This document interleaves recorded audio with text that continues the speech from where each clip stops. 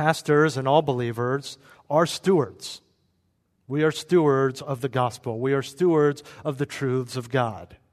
Remember, this is still connected to let a man regard us in this manner. It is part of how Paul wants to be viewed, how he should be viewed.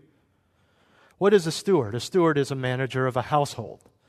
I don't think we really have that kind of thing today.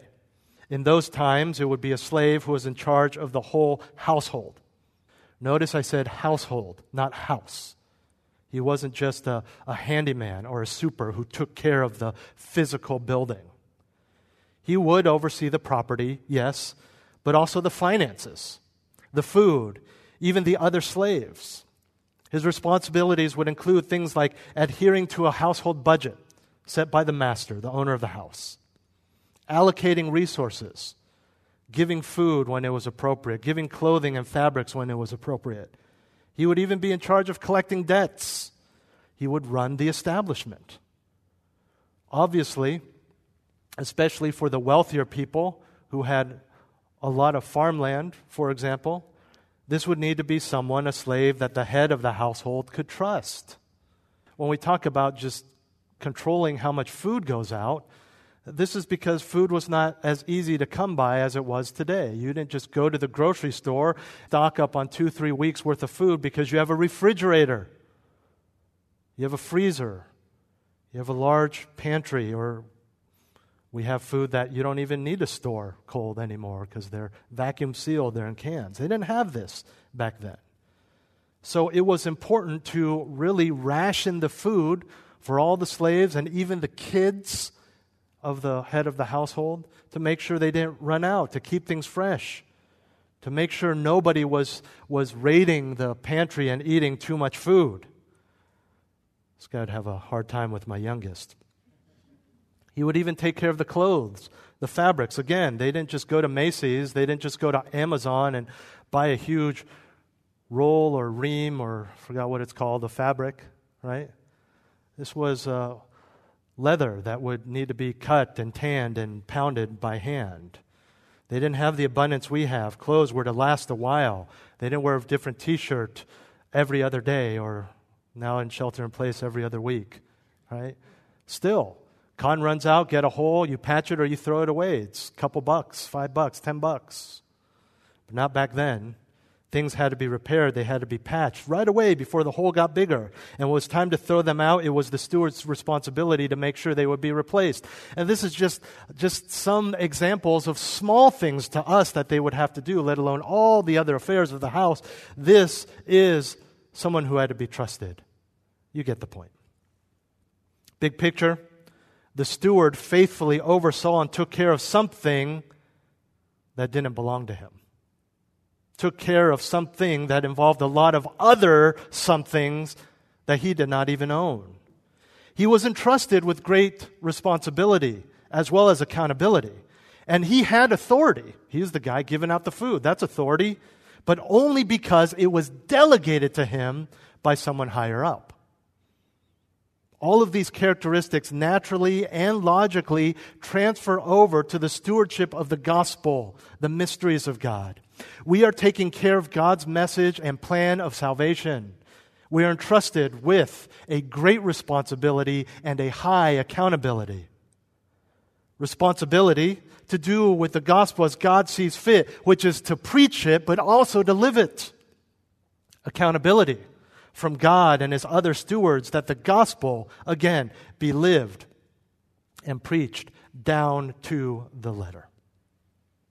We have authority, but only because we have been delegated this authority from God and chosen by Him to be His ambassadors. You understand that as a pastor, my profession, or my ministry rather, is more than just a profession. It is a calling from God to be a steward of His mysteries. As such, I am expected to teach the mysteries, whether from the pulpit, in a class, on a Zoom call, or hopefully someday again over lunch or a cup of coffee. Although you as a Christian may not have as many opportunities to formally teach or disciple or preach, you have the same stewardship. All of us go where Christ sends us, and are to deliver what God has given us. To not just preach the gospel, to preach all of it, to teach all of it to others in our church, but also to the world in every way. And this goes down to even how you feed yourself, to listen to the right preachers, to read the right authors, to pick the right songs. All of it. Again, the principle that we saw under servant applies. As a steward, we are to take orders and execute them right away and without question. And as stewards, we do not deviate in any way from the Word of God. We see this all around us. We don't try to improve upon His words with our own wisdom so as to please others or make things more comfortable for us. Although both servant and steward mean different things and specify different privileges and roles for the Christian, they both carry the idea of a delegated authority and a special accountability. And this is a lot. This is a lot as we evaluate these roles in the context of our specific lives. It involves much more than we have time to cover this morning in terms of how this plays out in daily life, and even going beyond generalities to your specifics, I could not even address that. Because I don't know who your friends are, if they're believers or unbelievers or where they're at. If they're atheists or agnostics or searching. I don't know what your job is like. I don't know what your boss is like. I don't know what your free time is like. I don't know what your browser history is like. But all of that, whatever comes to mind as you think about your stewardship and your service, general or specific, all of it, the literally millions upon millions, billions upon billions of ways the Christians can serve in this world today, are absolutely worth this. In one fell swoop, I can say they are absolutely trash if it isn't for our third absolute of a Christian's identity. The Christian, the minister, the pastor, is trustworthy. He's trustworthy. We've seen that the minister is a servant, the Christian is a steward, and the Christian is trustworthy. Look at verse 2. In this case, moreover, it is required of stewards that one be found trustworthy. It's required, he says. It's not optional. It's not just better if you're trustworthy. It's not, well, there's no one trustworthy, but you're more trustworthy, so that's okay. No. It only works if you are trustworthy. It is an absolute. It is a requirement. It is a non-negotiable. It is essential. This should be obvious. In the Greek, the word moreover or now in the NIV, it's a Greek word that draws an inference. In other words, because we are considered servants, and more specifically stewards, it only makes sense that we do so faithfully. And this goes back to the actual steward, the house steward, the slave. Obviously, he has to be trustworthy. Otherwise, people go hungry towards the end of the month. Kids go cold. Fields get overgrown with weeds. The rich man becomes a poor man within days. We are to be trustworthy. It goes hand in hand with being a steward, a servant. And when you look at that word trustworthy, it has, of course, the nuances of being trustworthy, but also of being faithful. Faithful and trustworthy. Think about it. Whether you consider yourself rich or poor this morning, if you were to choose someone to put in charge of everything you own, including teaching your kids, which is what a steward would do, wouldn't you want that person to be trustworthy? I think you would skip Craigslist for this particular role, right? You'd ask around.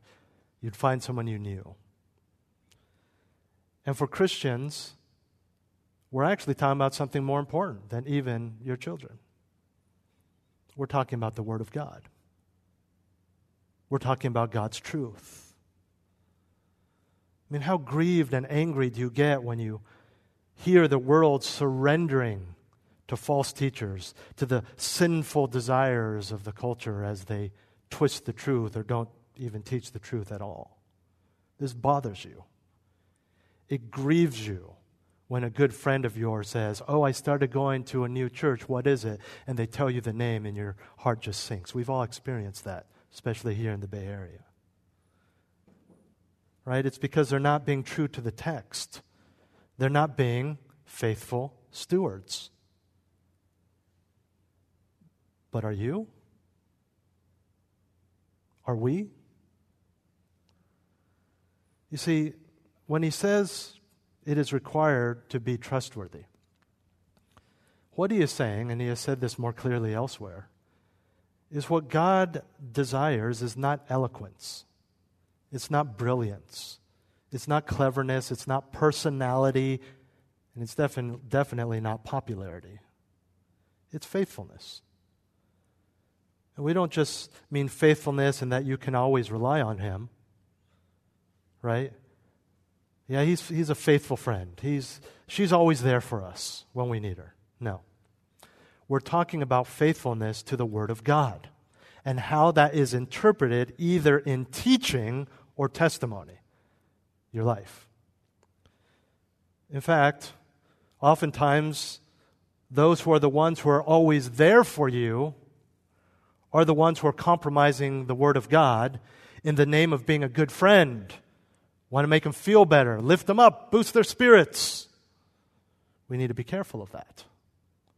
Faithful is not a faithful friend. Faithful is faithful to God's Word, which makes you a faithful Christian friend, which, as I mentioned earlier, often makes the recipient see you as not a good friend because you're preaching, correcting, doing things the way God wants you to do them.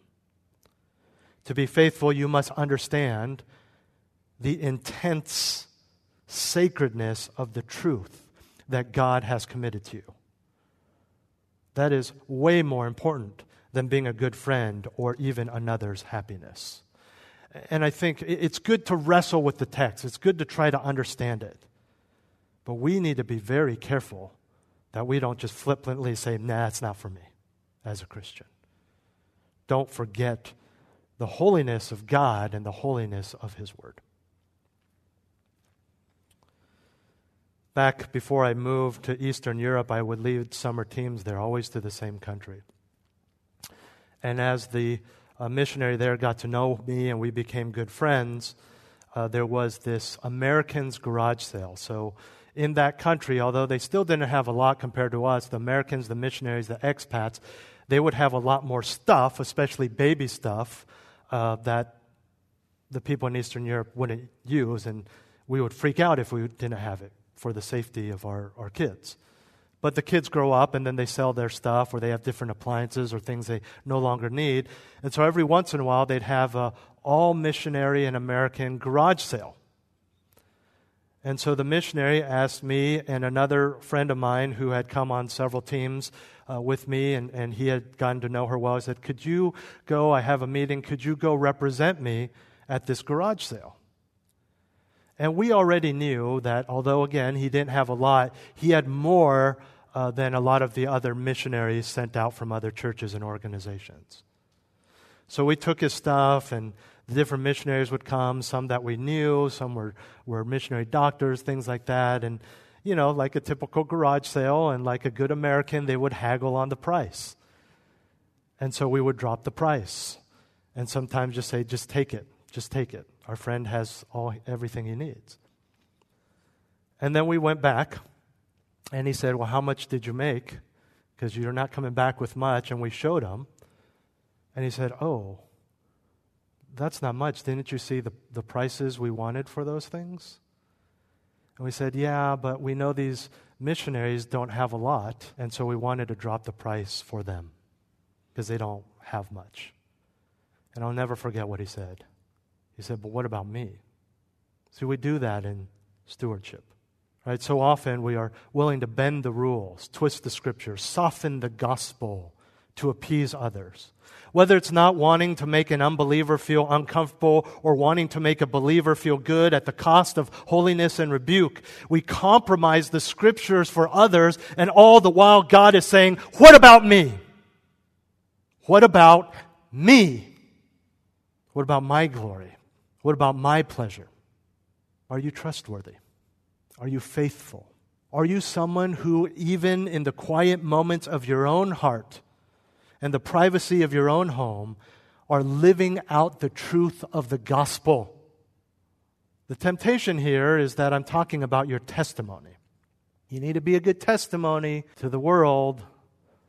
You're the only Bible most unbelievers will ever read. Then quote Scripture to them and give them a Bible. You know, it's sad. It's so sad that when we talk about Christian testimony, it's degenerated into thinking that our testimony is about how we behave, how we are viewed only when others are watching. That's not testimony, that's hypocrisy. Let me put it this way. People say being a good testimony is living righteously in the eyes of someone else. They're right, except the someone else is God and God alone.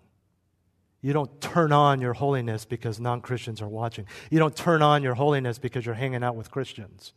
You don't turn on your holiness because you're here on a Sunday morning.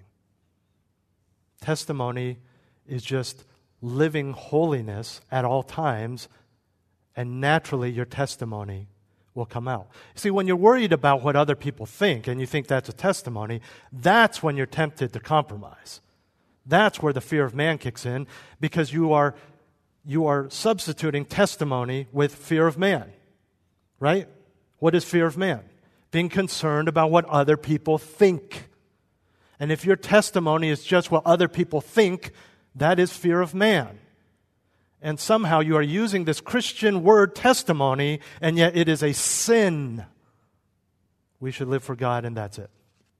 You want to wonder why when you get to that moment and you can share the gospel, you pitter around and you end up not doing it, and then you feel guilty for the next month, and you call people and you share your prayer requests at small group, pray for me, pray for me, pray for me, and then finally you muster up the courage. You know why? Because you're living for that person, even maybe that person's salvation, and not for Christ.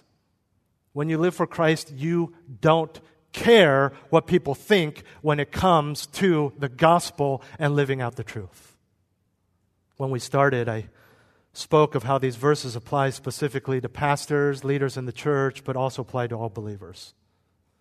And the reason that now that we've gone through this text, that may seem strange, and maybe your mind has just been trained, or even your conscience is just wants a default to know this is for pastors, this is for pastors, this is for pastors. It seems hard to swallow these days, is not because of growing distinction between leaders and non-leaders. Oh, I blame the media. I blame celebrity pastors. I blame mega churches. That's not it. Maybe a small part of it, but that's not it. I think the reason it can be hard to apply or even easy to disregard these verses if you're not a full-time minister is because of the growing distinction between Christians who serve and Christians who don't serve. That's not how it's supposed to work. That's like saying Christians who go to church and Christians who don't go to church. And even that example falls short because that's a reality in our society today too. It doesn't make sense. It's service and stewardship and trustworthiness and part and parcel of what a Christian is. It is the definition of what a Christian is. And we have too many people in America who are not serving. They say they're Christians, but they're not serving. I don't mean on a Sunday morning. You've heard me say this before. Please don't ever be tempted to think that's the limitations of what service is. I mean, most of you for 3 months, going on 4 or 5 months now, have not served on a Sunday morning at all because you can't. Even those coming. We have no bulletins. We have no ushers. We have a guy spraying hand sanitizer on everyone's hands coming out, but there's nothing else. There's no refreshments. There's nothing. No new visitor bags. That's not all that service is. You know this. I don't need to go through the list. Service is just doing things for other people, ultimately because of Christ. But there are people there are Christians who just aren't serving. And part of it is because they're not committed to a local church. We get visitors to our church all the time. Oh, we're visiting from Southern California. We're visiting from the East Coast. Oh, what church do they go to? I always assume that's a fair question, because if you are on vacation and you took the time to take a Sunday out to find us to attend church, I just assume you go to church. Well, I'm like, oh. Is it strange? Obviously, aside from the personal issues I have, it should be strange that a pastor feels a little embarrassed that he just asked a visitor to his church what church he goes to. You know who are the boldest? This is probably doesn't relate to any of this. You know who are the boldest?